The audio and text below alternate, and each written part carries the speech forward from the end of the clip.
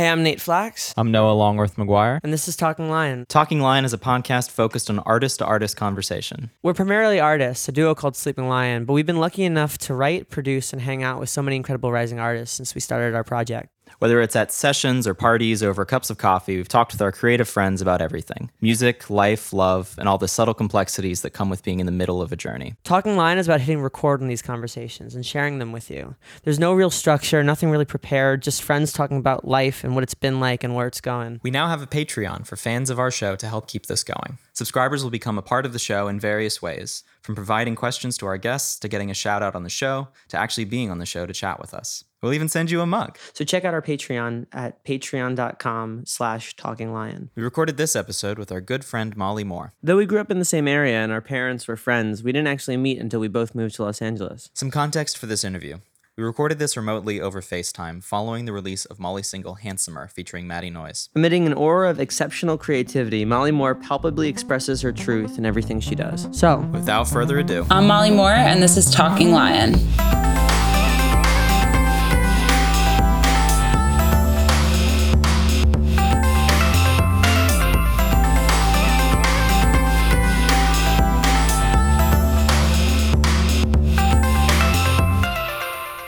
well, hey. Well, hey, what's up? What's good? It's good to see you in the midst of this quarantine. Likewise. Weird new world. We were old fans, and now we're new fans. You know, we're just been listening to your stuff a lot, and it's just good to see you. I feel like oftentimes we would run into each other like at shows or like at events and stuff, and now we all have to be cooped up a little bit. You know, totally.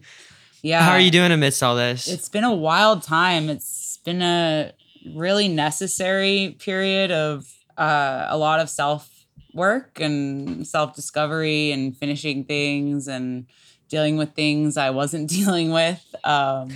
Yeah, it's been quite necessary. I really miss live music. I don't miss going to bars that much. I miss people. I miss drinking with people, but I don't miss bars somehow. Like, I feel like, you know, but I would describe to people, I miss going to shows, but I don't miss going to shows, you know? Yeah, it's been a really reflective time for me, and I'm excited for next year, what this will bring for all of the people that are going through, I feel like, that transformation that happens naturally when you don't have the distractions that you're used to relying on, you know? Well, it'd be hard, you know, to find anybody who is the same person they were at the beginning of this. Yeah. You know, it's like I was even just like reading journals from, you know, December.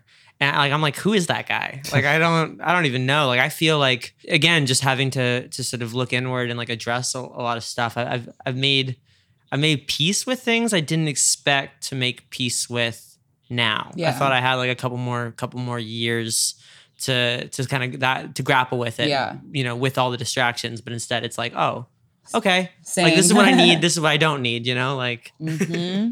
Yes, it's pretty eye-opening. We say net's positive. You think overall quarantine Molly is you know, a version upgrade?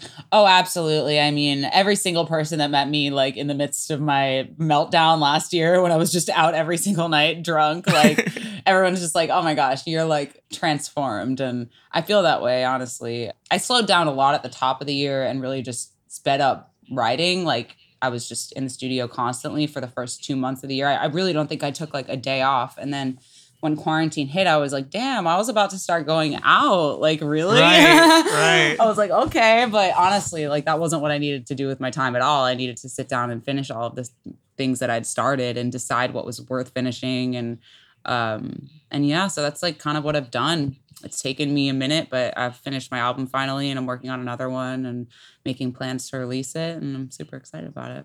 I mean, that's awesome. I want to dive into that, but I'm looking over at Noah because I feel like we've all had the same kind of like beginning of the year, whatever. We both were like, okay, like there was a little bit like breakup town season stuff, but we were both like, okay, we're gonna heal a little bit, you know, therapy, et cetera, and then my actual New Year's experience was kind of disastrous. So I feel like I was taking like February, March to be like my spiritual New Year's. Like I was like primed and ready. I'm like, I'm going to go out. I'm going to meet new people. I'm going to like leave my comfort zone. I'm going to change my life. Like I had huge plans.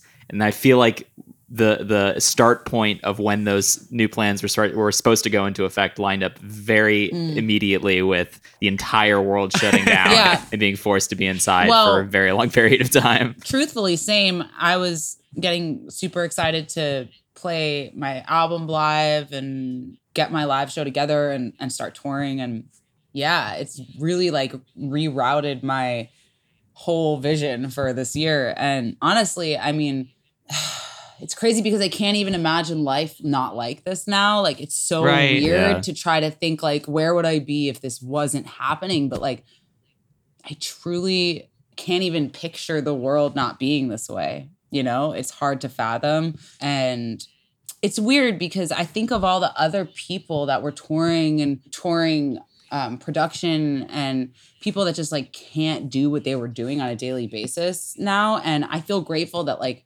I hadn't gotten into that rhythm of touring yet because like I wasn't used to that. And like, it's still something I can look forward to. And I was used to being a studio rat and being inside all the time. So it's that I can still do. That being said, like I do love collaborating with people in person and I really miss that. But the Zoom thing's cool. I've actually made some like songs that I'm super excited about on FaceTime. And I definitely like didn't really stop doing sessions. I stopped doing sessions as much as I was doing them. But like I've continued creating and pushed through. You know, it's definitely different though. It's definitely different creating on Zoom versus in person.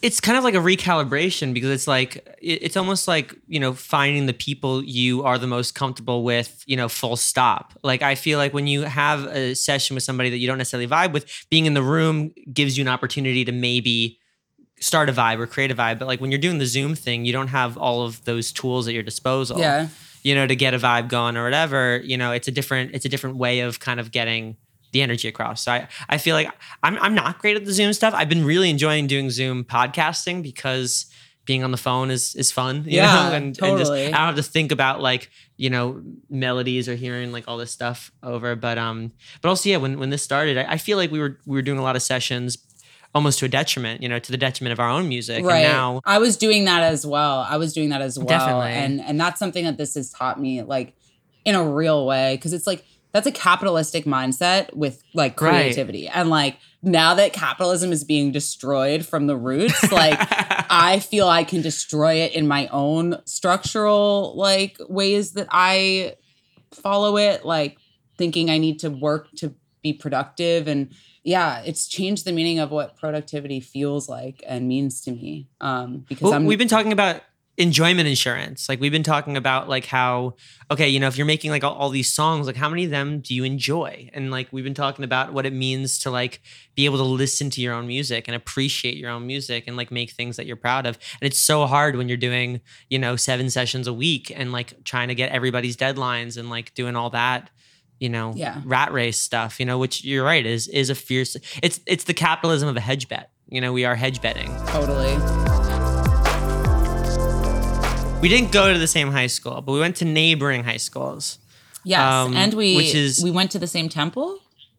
My mom worked at the temple that you went to. I went to the one in White Plains. Got it. Yeah, we're from, you know, we lived maybe 5 to 10 minutes away from each other, but we didn't meet until LA. I'll never forget, I went to your mom for chiropractoring. What's the verb of that? Chiropractic. Yeah. Well, yeah, I was getting a chiropractic. I was getting an adjustment. Yeah, there we go. Yeah. My brain like melted for a second. I was getting an adjustment from your mom, and yeah, she's like, so like, what do you like? You know, what do you plan on doing? Like, what are your sort of goals? I'm like, yeah, I want to make music and, you know, make songs. And she's like, oh, my daughter does that. You should check out her music. I mean, I was maybe 16 or something. So you were just in the beginnings of it. Wow. But I was I don't want to say I was a day one Molly Moore fan, but I was day zero, you know, just That's crazy. We go way back. Well, I remember being really inspired by the fact that you did the move. Like you went from Westchester to LA. And I think the first time we met was at like you were playing like a Madame Siam show, and I'm like, I don't know how to tell you this, but I looked up to the fact that you like escaped the hometown. I remember that show. Yeah, I remember that. That was crazy, and my mom was there, right? Yeah. Man, yeah, that was a good show. I think it was a good show. It was before Madame Siam was Madame Siam. At first it was the Dirty Laundry. It was the second room of Dirty Laundry. Yeah, totally.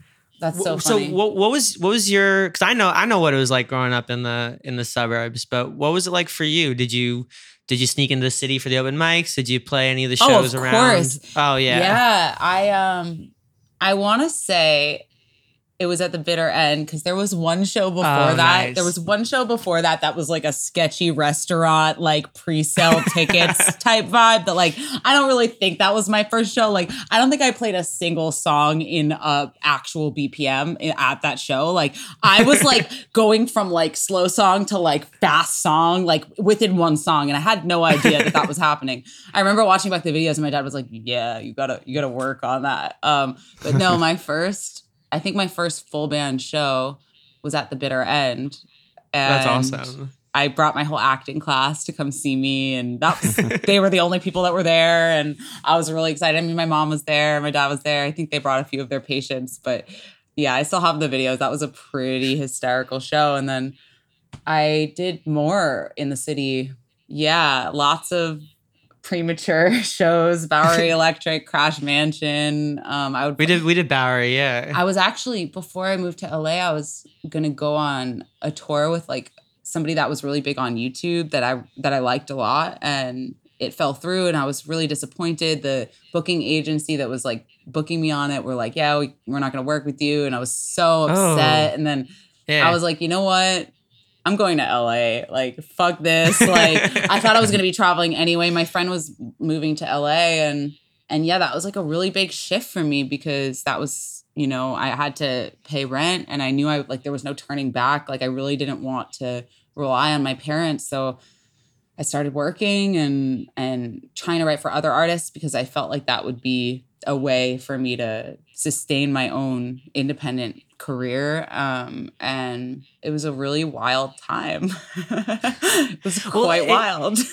It was interesting sort of seeing it, you know, like, well, you know, as a kid, like I'd play the Sidewalk Cafe. Like I loved playing the Sidewalk Cafe, but I was also seeing like all of these venues like turning into pay to plays and just the entire sort of pulse of the city dying. So by the time it was time to like make a decision of where I wanted to live, I'm like, New York isn't the New York that I idolized as a kid. I was seeing all these New Yorkers moving to LA and also becoming songwriters. I'm like, oh, you can do that. That was the other thing, is that so my dad, around like, I think probably 11 or 12, that was when I was like, I mean, I was always into pop music from like 6 or 7. I was just like obsessed with pop music. But I think it was around that time that he was like, you know, there's like writers. And he probably told me actually from the get-go, like as a kid, I'm sure I was like 7. He was like, you know, there's writers writing these songs, right? And by the time I was, I think like 11, 12, it was clicking, and I would look songs up, like, because the internet existed. So you could look up the lyrics to songs. You could like, you know, do all this weird stuff that I was at the forefront of, like all of it, like just on the internet doing weird shit. And I would look up my favorite songs and find out that like every single producer and writer was in LA. And I was like, I need to be in LA. Like if I want to work in pop music, which is what I loved it. I was like, I have to go to LA. And for acting too, I grew up, you know, auditioning, and there is so much of an industry in New York, but it was always clear that if I wanted to pursue acting in a bigger way, I needed to go to LA too. So yeah, it's crazy. It's crazy because there were a lot of music friends that I had that were moving out to LA at the same time. And so it's interesting because I actually lost touch with a lot of those people and then like reconnected with them over the last few years. And so it's been really awesome as I've become like a not hermit again. Like I've started to run into people that I knew in New York, and I've realized I have so many people that I know in LA from New York. It's awesome. But they're all just, you know, hidden away now.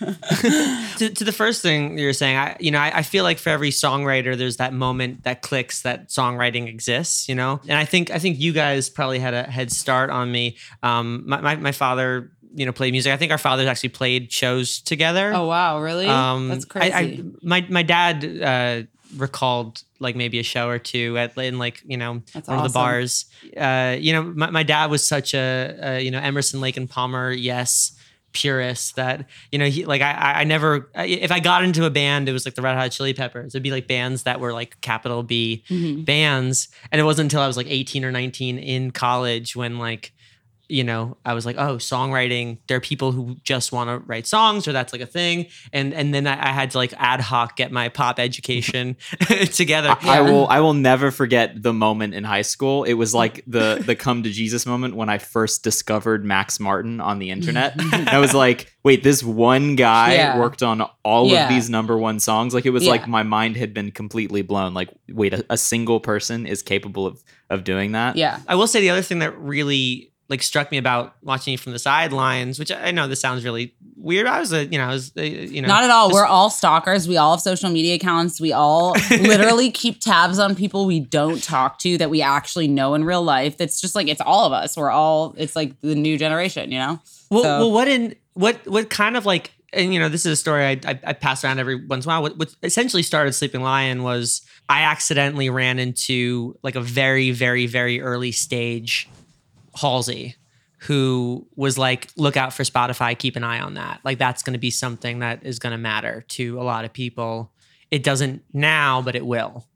And I was like, oh no, we should keep an eye on that. Maybe we could also start a band and try it out, you know, whatever. And the only other people that I saw that were taking it seriously was you. Like, you know, because I would look through, you know, the playlist, whatever, and you know, like you were the early adopter. Honestly, we just got like really lucky. It was very organic, and I'm just a very pushy person, so I just like to just push to connect with people directly, like, and yeah, I think it was inspiring. Like especially when we were starting out, it was like oh, like this person knows what's up. Like she knows what this industry is. You know, like you've always been really smart about this stuff. Thank you. I appreciate it. Well, I've only ever been able to just hustle, I feel, you know, like I've just always had this immense drive and nobody else to drive the ship but me. And so like, I'm just trying to figure out like where to take it, because I've always had this like intense energy around like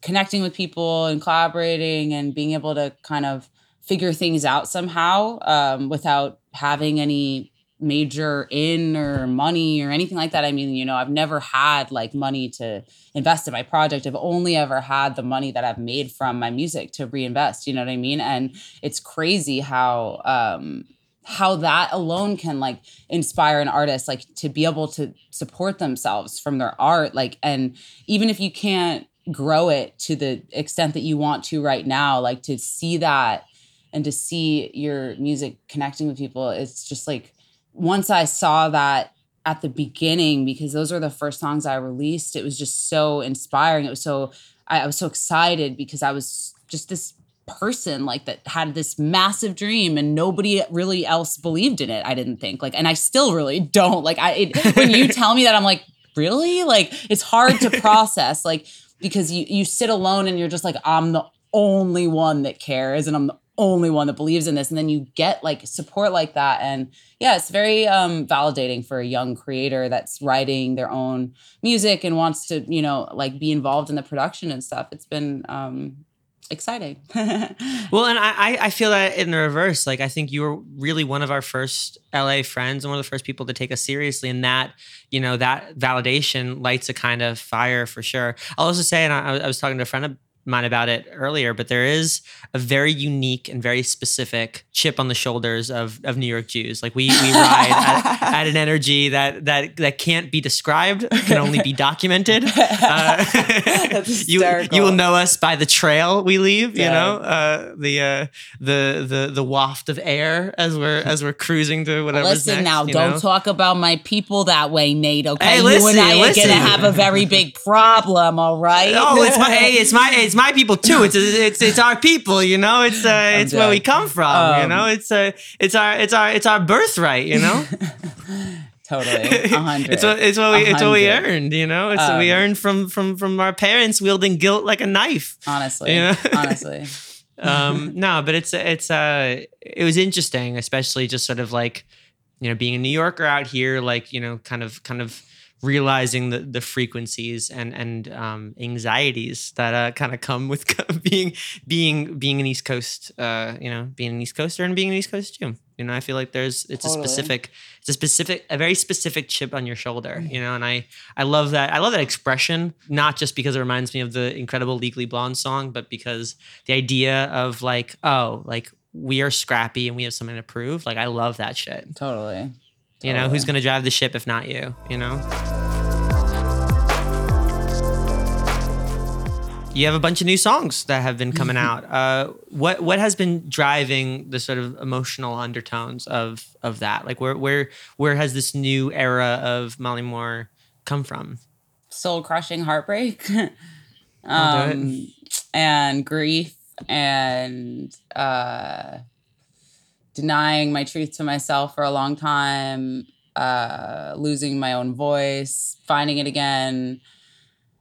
And wanting to make music that doesn't make me feel like any of that shit, but makes me feel like a boss bitch that doesn't need permission, basically. Yeah. So it's been really strange, honestly, because this album is like a mix of like pure vulnerability and like confidence that nobody's ever really heard from me before. And they're both very real, honestly. Like, they're both things that I had to embrace to get through how broken I was. And yeah, honestly, I've never felt like I could write songs until I had my heart broken. Like, I was writing songs, but I feel like I now know how to write songs in a different way. Like, I can embody them. Whereas before, I don't know, there was a disconnect for me in like seeing the vision of a full song through always, like, like not like half-assing things or going in and just like trying to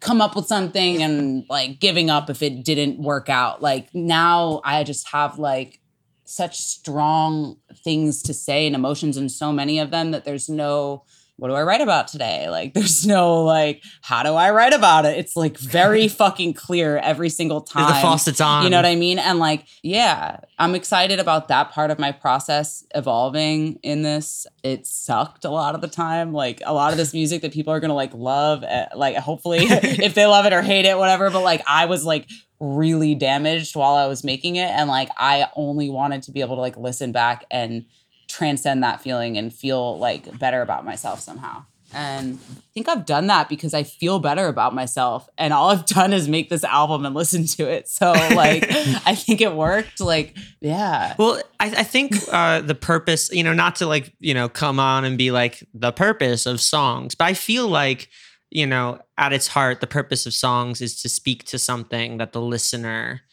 is experiencing. And, sometimes that's, getting high and hanging out and feeling good about life and everything. And I love everything you've made, but yeah, some of your earlier stuff was like feel good. Like we're going to have a chill time. But I feel like there's something to be said about speaking to the people who are going through grief, speaking to the people who are going through heartbreak and knowing that they're not alone in it. Yeah. I think that, I love Denise stuff because it resonates with the little broken parts of me, it Totally. resonates, it speaks to that. And I think, the idea of, once you've gone through something, what you gain is the ability to empathize with somebody else who's gone through it. Mm-hmm. So now you can speak to this piece of them. Yeah. And I think that will always resonate. Yeah. I think that everything you're saying, you can feel it in the music. Thank you. And then the other theme that it's really about is it's basically about trying to get over somebody when the internet exists. Right. Because how do you do that? I'll tell you when I figure that out. Yeah. Unfollow him, I guess. That's what everybody says. Like, it's like the most simple thing, or like blocking. And it's like, bitch, I don't follow them.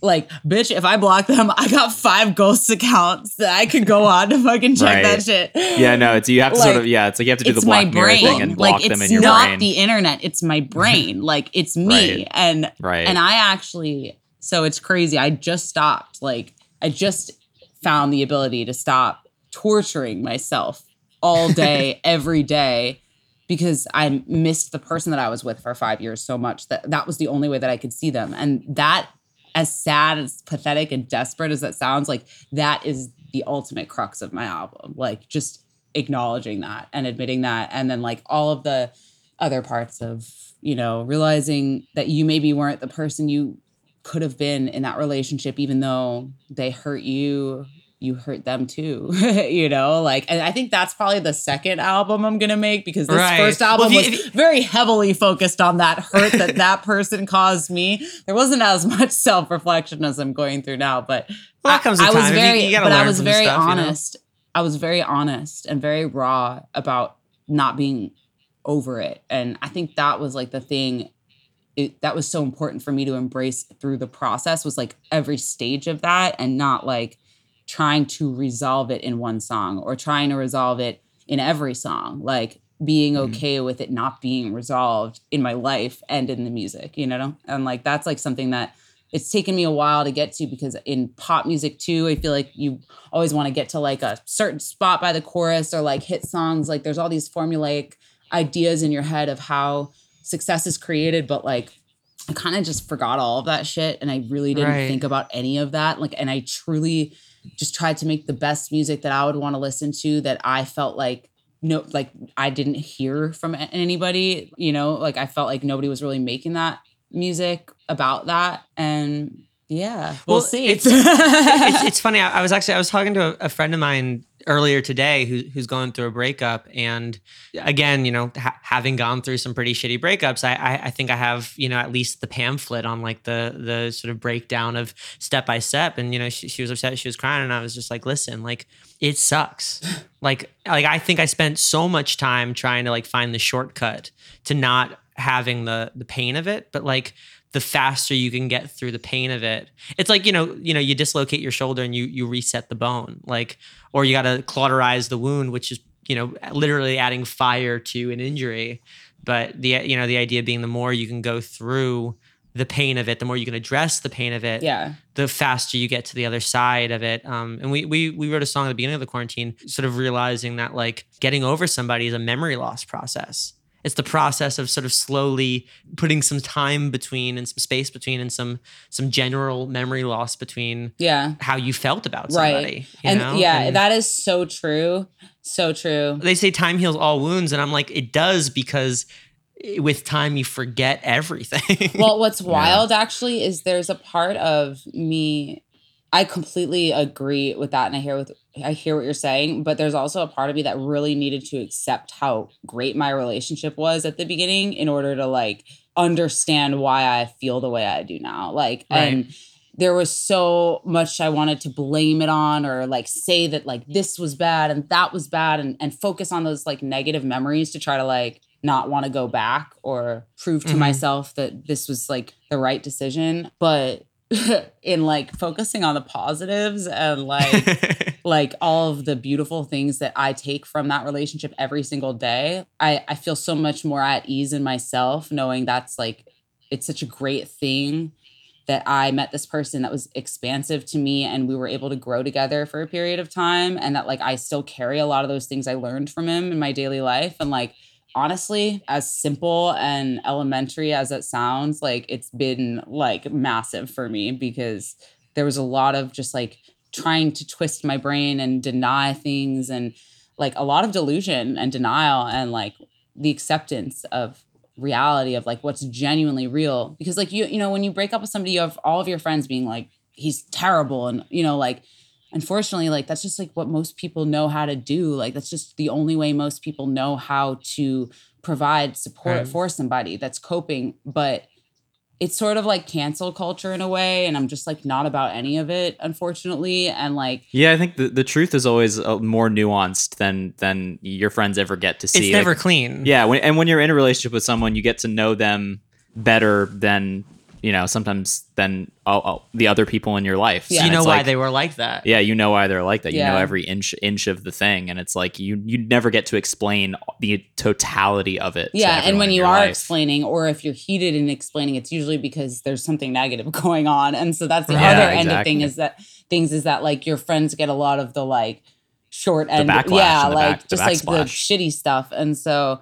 Yeah, it's just been a lot of like, you know, navigating that, because I've had such great friends that have helped me through this. I mean, like Maddie, my best friend who is on Handsomer, she's been like just the biggest help in my life. I mean, she's like saved my fucking life and empowered me to believe in myself and my music and like not feel like I need somebody else. And I mean, that comes so through in massive. the song. I think that comes through in totally in the song that you guys did together. How did you two meet?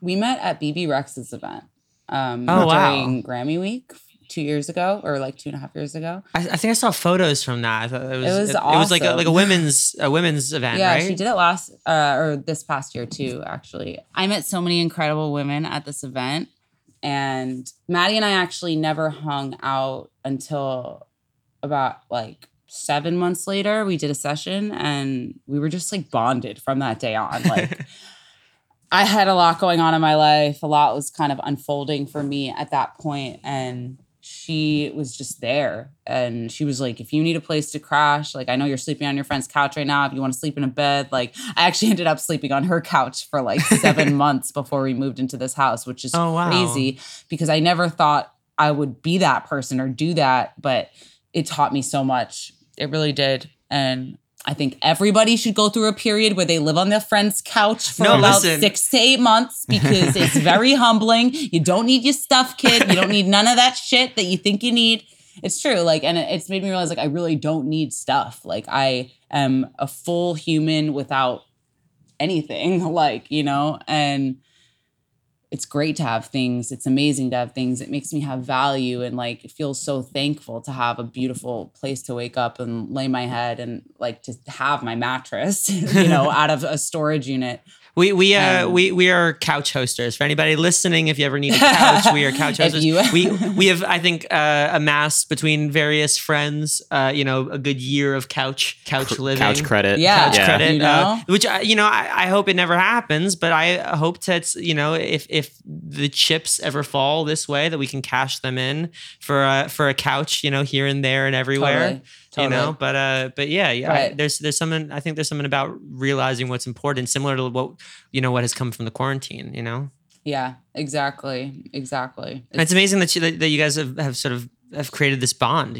Like especially in LA. I mean, I'm lucky. That Noah and I moved out here together, but having somebody who just like has your number, who like knows what's up, that's huge. Yeah, it's crazy. Like I've never really bonded with another artist like that. Or another female artist, I guess. And it's just been everything to me. I that's all I'll say. Like, I feel so lucky to have a friendship like that. And I've made other like really strong female friendships over the last year, and male friendships, all genders welcome. Like, I just think like friendship in general was something that like being in a relationship for so long, I really, really lost sight of. And like, I had a lot of acquaintances and a lot of lost friendships, but like none that were really active for a long time. And I just feel like a whole person again, like having friends. Well, no, listen, I feel that. I joke around, that the two most important things to me are friendship and making good shit, Yeah. Like and to that, like, hey, you got some friends here if you ever need them, Likewise. Likewise. Y'all are the homies. Absolutely. I mean, that's the thing is like, if all this were to like go to shit tomorrow, like if this music thing was weird, and somebody were to ask me, what was the best part of this time for you? I don't think I would say the songs. I don't think I would say shows. I don't even, not even like, the occasional big artist you run into. I think it was just the friends that we got to make cool stuff with, the friends that we got to like, get to know. But whether it's through the podcast or through sessions. So for sure. I definitely vibe and resonate with that. I love Handsomer. Like I've been telling you, like I've just been like bumping that. I wake up with it in my head. It's a great song. Yeah, I mean the hook is crazy. It's a good hook. I don't need a man, no, I just need a manicure. It's a good hook. You was kinda handsome, but I am much handsomer. Oh my God, that so makes me good. so happy. And y'all are so cool in it. Like what? Yo, like, we made the funniest music video. We made a real video that's like on another level. Like Maddie mainly came up with this idea, and we fleshed out the details, because originally we had an idea that we wanted to shoot in a nail salon, but we couldn't do it because of COVID. So we were like, let's find a concept we can shoot at our house. And so we got to the crux of the meaning of the song, and Maddie just spouted out this concept. We were like a little bit stoned, a little bit drunk in the backyard. And she was like, okay, this is about empowerment. So they're going to be like some girls and they're like whining about how these guys are not texting them back. And then we are going to rush in our pink superhero costumes and we are going to press a fucking button and empower these bitches. And so straight up, we made a video like that. You should just go watch it. And there are laser beams that shoot out of multiple women's vaginas within this music video. That's all I'm going to say. Amazing. That's all I'm going to say. There are laser beams involved. They might be rainbows. I don't know. You guys are amazing. Like I was saying, the song is weird and good at the same time. Like I know people who can do weird, and I know people who can do good. I've never, it's very hard to find somebody who can be weird and good at the same time and just have it just slap and be funny, but also like have a very serious heart to it. Like I get it, I feel it, like I've never had a man or a manicure, but it seems like one definitely trumps the other. If this video is any advertisement for it, Dead.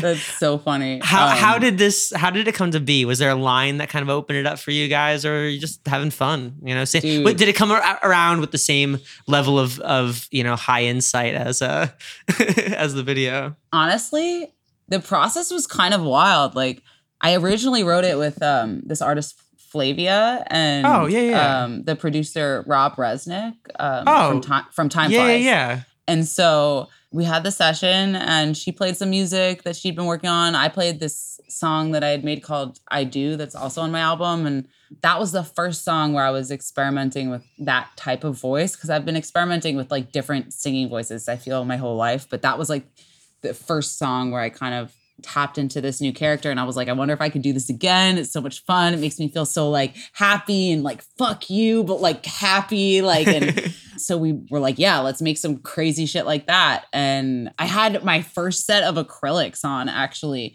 Like, I'd never gotten tips before. So like I felt like extra feminine. Like, I always see these girls with these crazy claws. I never had the claws. I was like, let me get some claws, like it was a total fluke experience where like I was going to get my normal manicure that I always get. And then the woman was like, do you want like extra? You don't have a lot. And like, she was like judging me for how short my nails were. And I was like, you know what? Fine. I'm in West Hollywood. Like, fuck it. Yeah. Let me get some fake nails for the first time. I think I was doing a shoot. So I wanted it to look like extra cool, Right. This is like really random, but like I have like weird things where I'll like pick at my lips with my fingernails, or like even like my head, I'll like scratch at my head, and these nails like stopped me from doing it. And I realized I had like broken a habit that I'd done like my whole life from like just getting fake nails. And it like the sessions I was doing were actually getting better because all of my energy was going to the writing, and I wasn't like doing all these like nervous tick habits that I like normally do. And so like I think I was talking to them about that, like, or maybe this just happened once the line came up. I don't remember, but like, that's how I related to it. Anyway, so we wrote like the verse first, I think. Actually, you know what? We wrote the pre first. We wrote the pre first. You get no second chance. I'm more man than you'll ever be. Wear the dress and the pants. You can't fuck with my energy. You should cancel your plans. Get your ass into therapy. Now you're dead to me. And then Rez actually had the whole hook. Rez had it. He was like, I have this one-liner. He was like, I've been waiting to do it. It's like, I don't need a man, no, I just need a manicure. And I was like, what? I was like, that is... And then, like, I like had to like, burp it or whatever I do.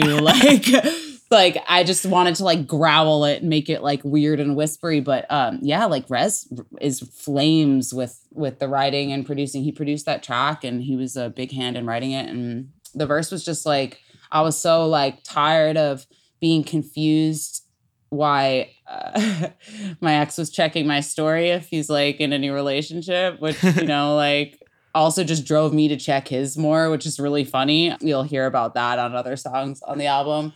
But that's a cycle. like that's like basically what it's about. Like, it's just like it was like me not dating. Like, I haven't dated for a year. Like, I've been single and I have not dated anybody. And I felt all this pressure because, like, you know, he'd been with all these like new people and like was starting a new relationship. And I just felt like I have to do that, like, because I am not over this. And so like, I'm being tortured by this. So like, I must have to like date somebody. And then like, I realized I can't do that. Like, I literally couldn't do it. Like, there was no part of me that was like ever gonna, not ever, but like, there was no part of me at that time that was emotionally available in any way to like hang out with somebody like that. So yeah, I just wanted to make music that was like, fuck it. I don't need to date. Like, I do not need a fucking boyfriend. I don't need a dude. Like, I don't know why everybody's so hype on like, try to just like pair up, yo. Like, fuck this shit. Like, I'm heartbroken as fuck. Like, I can't do it. And so that's what Handsomer is about. I mean, I love that. I'll never forget, like, right after this breakup. And I think just, you know, my thesis in what I'm about to say is we should definitely normalize quote unquote uneven breakups or whatever. Like, I feel like whenever a breakup happens, if one person moves on faster than the other or whatever, like there's this feeling of like, oh, I have to catch up or like some shit. But without taking into account like, you know, how you're doing personally, like your own mental health, like whether or not you even want, like whatever. And I remember like after my breakup, like towards the end of last year, I felt this extreme pressure to go out, like to, you know, go out and meet people and like all that stuff. And I explained this to my therapist. And so that's when we kept running into each other last year because we were both doing that exact same thing. Right. You know, like I was out, you know, and I explained it to my therapist how I couldn't even necessarily like, it was a waste of time because I didn't want to be there and it showed. It like really showed. And she's like, why are you, she, you know, she, of course she makes a music metaphor. She's like, why are you going to concerts you don't want to see? I'm like, yo, because I was going to concerts I don't want to see to meet people that I don't want to be with. Like she was being metaphoric, but it was literal, you know, like, and that's, you know, that definitely resonates. And then to Rez's production, I love just the vocal double in the second chorus. I don't need a man, no, I just need a manicure. You was kinda handsome, but I am much handsomer. Like the chromatic, semi-atonal, like it like distorted. It's so cool. You mean the harmony? The harmony, yeah. That was Maddie actually. Maddie laid that in. It's it was a cool production. Yeah, so I meant to tell you, she like ended up rewriting the second verse when she jumped on it. So once the song was done, I was like, yo, this is such a Maddie Noise vibe. I feel like I'm like I have to get her on it. Like, and when she heard it, she was like, hell yeah. So we like rewrote the second verse and she killed it. She added those like crazy harmonies and this post chorus. And yeah, it was a really cool process. Like that's the only time we've collaborated for my project, which is crazy because we've written so many songs. Like I have like 3 co-writes that I wrote with her for her album, and we write all the time, but that's for some reason the only one that's come out for my project. So it's funny, actually. I think the first time I heard about Maddie was because there were posters of hers hanging up in my neighborhood. Oh, no way. Yeah, I was like, she looks really cool. That's a cool album cover. And then I looked at the credits and I'm like, oh, I know her. I know Molly, you know? That's so funny. No, but yeah, you know, to that pressure too, I feel like, you know, Corona, now that nobody can really like safely, you know, go out and date, it takes the pressure out of here's the system. Here's the thing. Like my ex found someone in the quarantine. So I'm still very much like, I still have that thing. I still am entirely smack in the middle of that feeling of just like, God damn it, like she did it. Like now I have to catch up. Like I have to like also normalize uneven dating. Also find someone in the quarantine. And I'm like, then there's a part of me that's like, that's stupid. Like chill the fuck out. Like enjoy this time. Enjoy this open time when you don't have to date anyone, when like you can barely date anyone to begin with. No, get a manicure. Get a fucking manicure.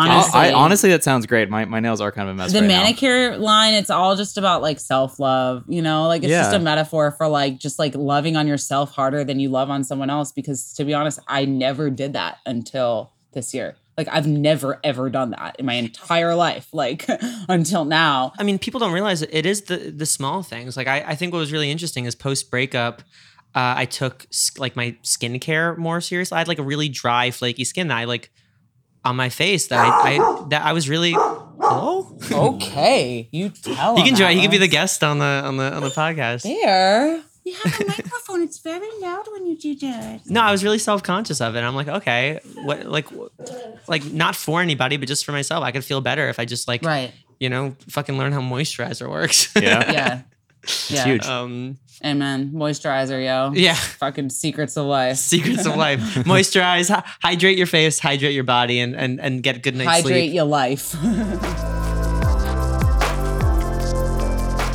Are you ready for the question round? Yeah, let's go. All right. First question of the question round. What is your phone background? Oh my gosh, my phone background is like this like really, really sexy picture of me in that pink suit for Handsomer because Nice. I wanted to keep myself like real revved up getting ready for the release. I was like, this is coming out. And then every time I look at it, it kind of just reminds me like, okay, like this is where my focus is at. Like it's Handsomer time. But usually my phone background is my mom. Like I'm gonna be Aw, that's honest. really Like sweet. generally it's a picture of me and my mom. But lately it's a very sexy picture of me in a pink suit. That's great. Love to see it. I love that. Uh, It's your superhero. It's your alter Yeah, alter exactly. ego. Yeah. Exactly. it's a daily reminder of the badassery within. How much handsomer I am. Ooh, there Yes, we are. there it is. Do you have a non-musical hobby? Yes, I have lots of non-musical hobbies, right, Molly? We do things outside of music.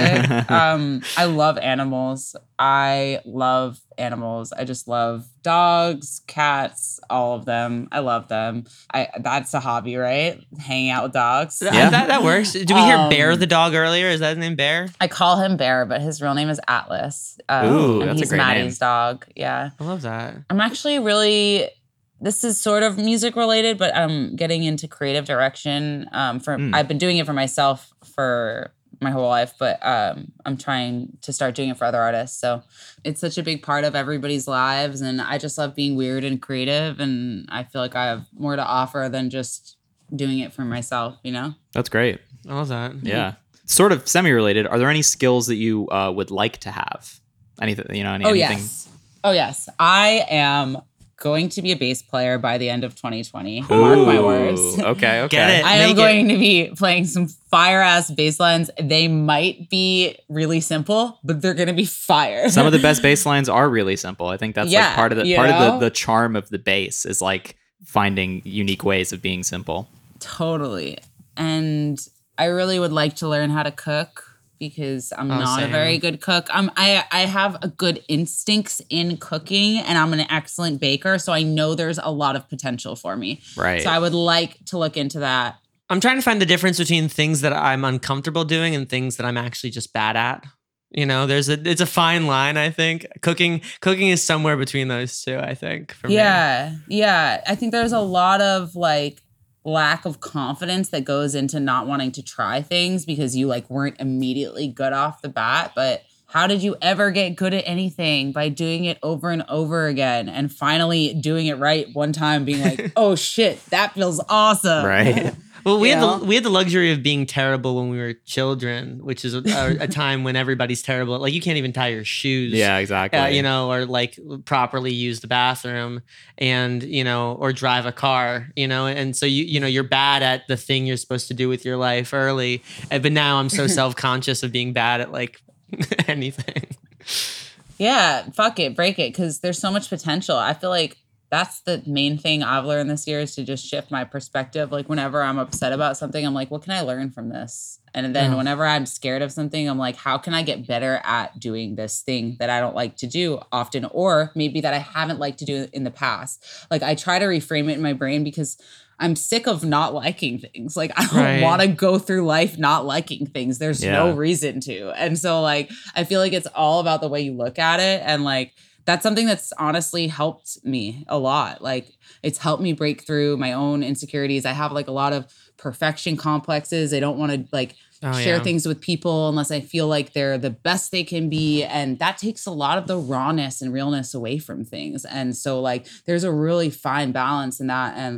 And knowing when you're doing something to do it properly and correctly, and knowing when you're just like going the extra mile for no reason at all, like, And yeah, I don't know. No, I mean, I just super vibe with that. Like, I think on top of it, if you are nervous about how somebody's going to perceive something, that's kind of like a sacred thing because it means you care about it. And when you think about all these, especially in 2020, all the things that you struggle to care about, or all these things that are hard to care about, or feeling anything at all ever sometimes, having something that makes you legitimately nervous because you care about it. That's some magical stuff, even if it's uncomfortable, Totally. It's so true. And a lot of times that's where like the areas of the most growth can happen for you if you're like willing to face them. And that's like the thing I'm kind of just in the middle of now. Hey, so what we were saying about before, like there's no shortcuts. You just got to go through it. You got to go through the sucky part. You got to go through the shit of it. Absolutely. I guess speaking of going through the speaking of going through the choppy waters. Right. Important question. Would you be a pirate? Would I be a pirate? In like pirate times. That's how I reply with I. Dead. So like, are my options like pirate or something else? Or it's just like no or yes to pirate? I guess it's like if you were living in the prime time to be a pirate, would you enjoy it? Would you indulge in the life of swashbuckling and crime and adventure? Or would you maybe crime? No, being a pirate, you are a criminal. You are. It's like being in the mob. You're entering into a world of criminals. That's not a negotiable part of it. But we're stealing from slave traders and not good people. We're stealing from. I guess, but like you're still. You can choose to steal from bad people. Yeah, exactly. But they're also like law-abiding people who are just doing their job. We are clearly on opposite sides of this debate. And we have been for the duration of this show. I never knew anything about pirates. Clearly, so pirates commit crimes against bad people? Pirates committed crimes against everything. Yeah, pirates are just criminals of the high seas, like robbing imperial ships and. But they were imperialism. We should steal from as a general rule. Honestly, I don't know how I would have felt back in those times, how evolved my brain would have been. But now thinking about it, that sounds like a life that I would like to live. I would like to be a part of the uprising. Yeah. And so I think I'm a modern day pirate, honestly. Yo, I'm with it. I was gonna say your suit and handsomer, like, you add an eye patch and like a parrot, and like that could be your that could be your pirate outfit. That's a really, really good idea. Like theming the handsomer outfit to like different like pirate and like maybe we do the prosthetic older face, Yo, that would just like being like an old like badass, I'm 95. No, that'd be so cool. I'm down for a handsomer pirate. I love it. That's great. Captain Handsomer. Captain Handsome. So good. So good. Yo, my Halloween costume all the way. Yo, that'd be sick. I love that. Do you have any tattoos? If so, what was your first one? I don't really have any tattoos. I do have a dot of ink on my left wrist that my friend convinced me and 4 other friends to get. She called it friendship freckles, but we like had it done before we Googled the term. Found out later it's not a thing, but we all paid $40. Is it something else or is it each? It's literally just it's a freckle. Like it's a literal. Did she make up the term friendship freckle? Yes, she totally like fooled us all. That's great though. Can you see it? No, which I think is part of it. Yeah, you're not going to be able to. It's the tiniest freckle ever. I can't believe I can still see it. And we all paid $40 on the Jersey Shore each. $40 each because we needed new needles for this tiny dot. We were such like that artist just made a killing that day. That was dude. It was easy work. Prime example of privilege. Just prime example. Could you imagine if like we had the songwriting equivalent of a friendship freckle? Like you walk in, it's like one word, and then you leave, and you get the full rate. Like you get the full 33% or whatever on the thing.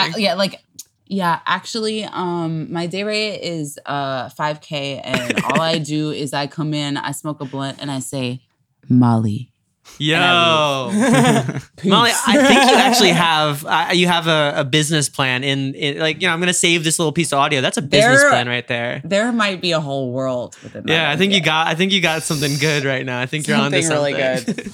I think you just created the friendship freckle of songwriting. So That's funny. great. Molly on the track. Molly. What was the first concert you ever attended? Britney Spears Nice. at Jones Beach. I was 5. That's a really good one. Do you think that influenced you on some kind of subconscious level? How could it not? Right. Wait, your first concert was at Jones Beach. My first concert was at Jones Beach. Really? Who? I saw Yes, which is crazy. which I say also set in motion whatever the fuck happened in my life. That's crazy. In a very very different way. Yeah, honestly, like I needed binoculars to see her. My friend Sosha was with me. I'll never forget. I was so excited, but I couldn't really see anything that was happening. Like we could like barely hear it too. Like it's crazy how like being that far back in a outdoor arena. I'm sure it was great, but like I was 5. My memories aren't that sharp. Yeah. I have a joke for you. Ready? What did the person say after they accidentally stumbled into their second Britney Spears concert? What? Oops, I did it again. Oh my God. Dead. Yo, that was me at 7 in Madison Square Garden. Straight up. I went with another friend and her dad, and we had way better seats that time. And all I remember was like looking to the sides of the stage, thinking that anyone wearing pink was Britney, and that they were like walking, and that I would be able to see Britney, because I was that young and naive that I was like, she's going to be like backstage and I can probably see backstage from here, right? Like I had no idea how life worked at all. Like at this point in time, I was like chatting on AOL to like Britney manager 963, thinking that I was talking to Britney Spears in the studio, like with her manager, straight up. Like, I mean, I appreciate the gumption. Yeah, like, I feel like you were making moves. I was Mind out you, here you were aiming in the wrong direction, but you were networking. I was 7, but I had something to offer. I was like, listen, I sing, I write, sign me up, throw me in. It's like, what's up? I think one of the things that really struck me when your mom like showed me your stuff was that like you had a Facebook page or something. Like you were one of the first people I'd seen who like did the artist profile somewhere. I'm like, that's real cool. I'm like, she's all set, Moral of the story is that I've spent my entire life online.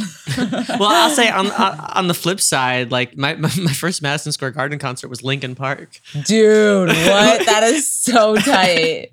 It was Coheed and Cambria and Linkin Park, and I feel like that again set a certain trajectory that I lost. So I lost the thread of somewhere down the line. Wow, I love that. I'm jealous, honestly. It was a great show. I'm not gonna lie, it was awesome. Do you have a scar with a story? Oh yeah, I got scars. I got scars for days. I mean, Give us the highlight. Give us the best one. This is definitely the best one because it had to be so On your nose? Yeah. My dog bit me when he was sick. Whoa. He was sick like on the couch, and I thought he was like gonna die. I was so sad, and so I was like petting him before school. I was 18. I was about to leave, and he launched at my face, and I just remember being like, "Oh no!" Like blood was just gushing, and it was just like crazy. I actually ended up going to my cousin in New Jersey. He's like a plastic surgeon, and he sewed my nose up, and I'm like laying there, and he's like, "I'm just gonna like flatten out your bridge a little bit." I'm like, "What?" I'm like, "You're kidding, right?" Like, and he was like the type of dude that like he would just make a joke like that. So I literally to this day don't know if he was joking or not. I don't know if he fucked with my nose or not. I don't think he did because my nose doesn't look any different to me, but who knows, who knows? It's the mystery of the mystery of my life. I like to think like I don't necessarily believe in a lot of stuff, but I like to think that at the end of your life you ask all the questions you had, and you're like okay, I got one thing I gotta ask. Like, did you fuck with my nose? Like, I need to know.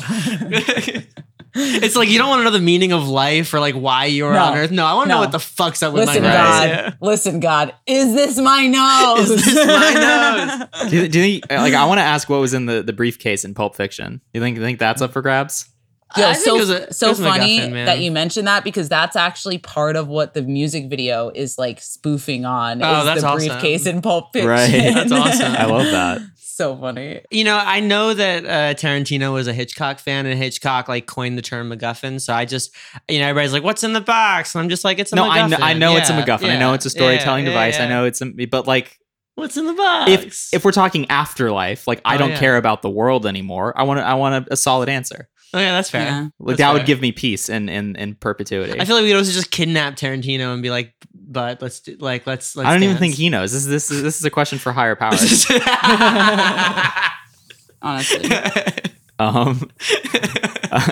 Molly, what are 3 thoughts you have at this moment? I am so grateful that you guys had me on for this podcast. It's so lovely to Likewise. see your beautiful, shining faces. I am extremely hungry and I need to eat and feed myself more than I currently do. And also, I love my mom. Aw, that's really sweet. I love that. I love your mom too. She's great. She's very sharp. That's She is. if there's a word that she's just very quick-witted, which I really appreciate. She is. And she loves that word, sharp. That's one of my mom's favorite words. I mean, you really hit the nail on the head with that one. I imagine that's why it's her favorite words because I think it she is very encapsulates sharp her herself, very well. Yeah, It's true. yeah. I think she presents it very well. You know, that's her truth. You know, That's true. What are you most proud of? That's such a massive question. Wow. Yeah, we're really. Yeah, we do the light. We do the light ones. We hit heavy at the end. Yeah, it's like, will you be a pirate? And also, what is Also, like, do you have any purpose in your life at all? Yeah. I think I am most proud of my ability to feel really intense, deep emotions and then get past them. Yo, I love that. I love that. You know, That's like, a good. That's an because objectively they're good both- answer. They're Yeah. both important parts of life. We can't stop feeling, and we also can't feel all of the time as much as we do, you know? So, yeah, I think just being able to transcend and get through and find a way to stay inspired and just see the good in situations, I think. I appreciate that a Yeah, lot. I I really- really that's really appreciate good. that. What's important to you? My mom, Love it. my sister, real conversations like this. I think it's part of my purpose. I want to help stop world hunger because it's an issue of uneven distribution of food. It's not an issue of not having enough food for everybody to eat. I want to be a part of abolishing that because I think it's such a outdated concept and I have no idea really how I'm going to be involved. There's a company that I've tried to get involved with for a long time that I'm in communication with called Copia. That it's not a nonprofit, actually. It's a for-profit company that essentially has people drive excess food to people in need. Yeah, that's important to me. Atlas, this is such not a good place for you. Atlas, honestly, what are you doing? Back up. I'm sorry, but like you gotta chill. Well, shout out Copia. I mean, you know, I think Yeah. you know, the more that we can use this platform for good, similarly to what you were saying about purpose, like I feel like these conversations, you know, I'm very lucky that I've been able to have these with our friends. I feel like the privilege of being able to open up to people and have them open up back was one of the reasons we started this podcast, you know, was so that we could have these real conversations with our friends so people know what it's like to be in all of this shit. Yeah, you know, it's like to really totally. feel stuff, to what it means to feel stuff and move on. And Yeah. but then for people to, you know, also hear these little time capsules we leave behind of where we were at those moments, you know? Yeah, totally. Absolutely. And the last question is, what are you looking forward to? I'm looking forward to applying everything I've learned in my life into every moment. And Hell yeah. And not just talking about things, but living them. I'm looking forward to touring for the first time as a solo artist. I'm looking forward to just giving more of myself. I'm looking forward to acting again. I'm looking forward to just finding more ways to connect with people and help people through their shit by showing them how I've gotten through mine. I mean, that's perfect. Yeah. I mean, I feel like you've summed up how I feel about this year and about all this stuff as well. So, hey, Molly Moore, we laughed, we cried, we asked God a couple questions about our noses. We did it all today. And I became a pirate. You became a pirate, Noah kidnapped Tarantino and then realized that he doesn't know anything. Atlas became a pirate too. We saw Atlas, the dog, the most adorable dog. Aw, hi. He's such a my cutie. God. Got a great face. That was a great such dog. a handsome boy. I'm not ready in my life to have a dog, but I can't wait for the time when I am. I know I'll be a more distinguished. Oh, you're gonna be such a good dog dad, Nate. Yeah, just I'm not there. I'm still a dog boy, And I gotta then become a dog man and then a dog dad. But until that day, until I can be a dog dad, I'll just be a songwriter kid. And keep looking up to the great songs that you write. So Molly, thank you so much for being on today. Thank you so much. I really appreciate you guys having me. This was so much fun. And let's make some more music sometime. I don't need a man, no. I just need a manicure. You was kinda handsome, but I am much handsomer. I don't need a man, no. I just need a manicure.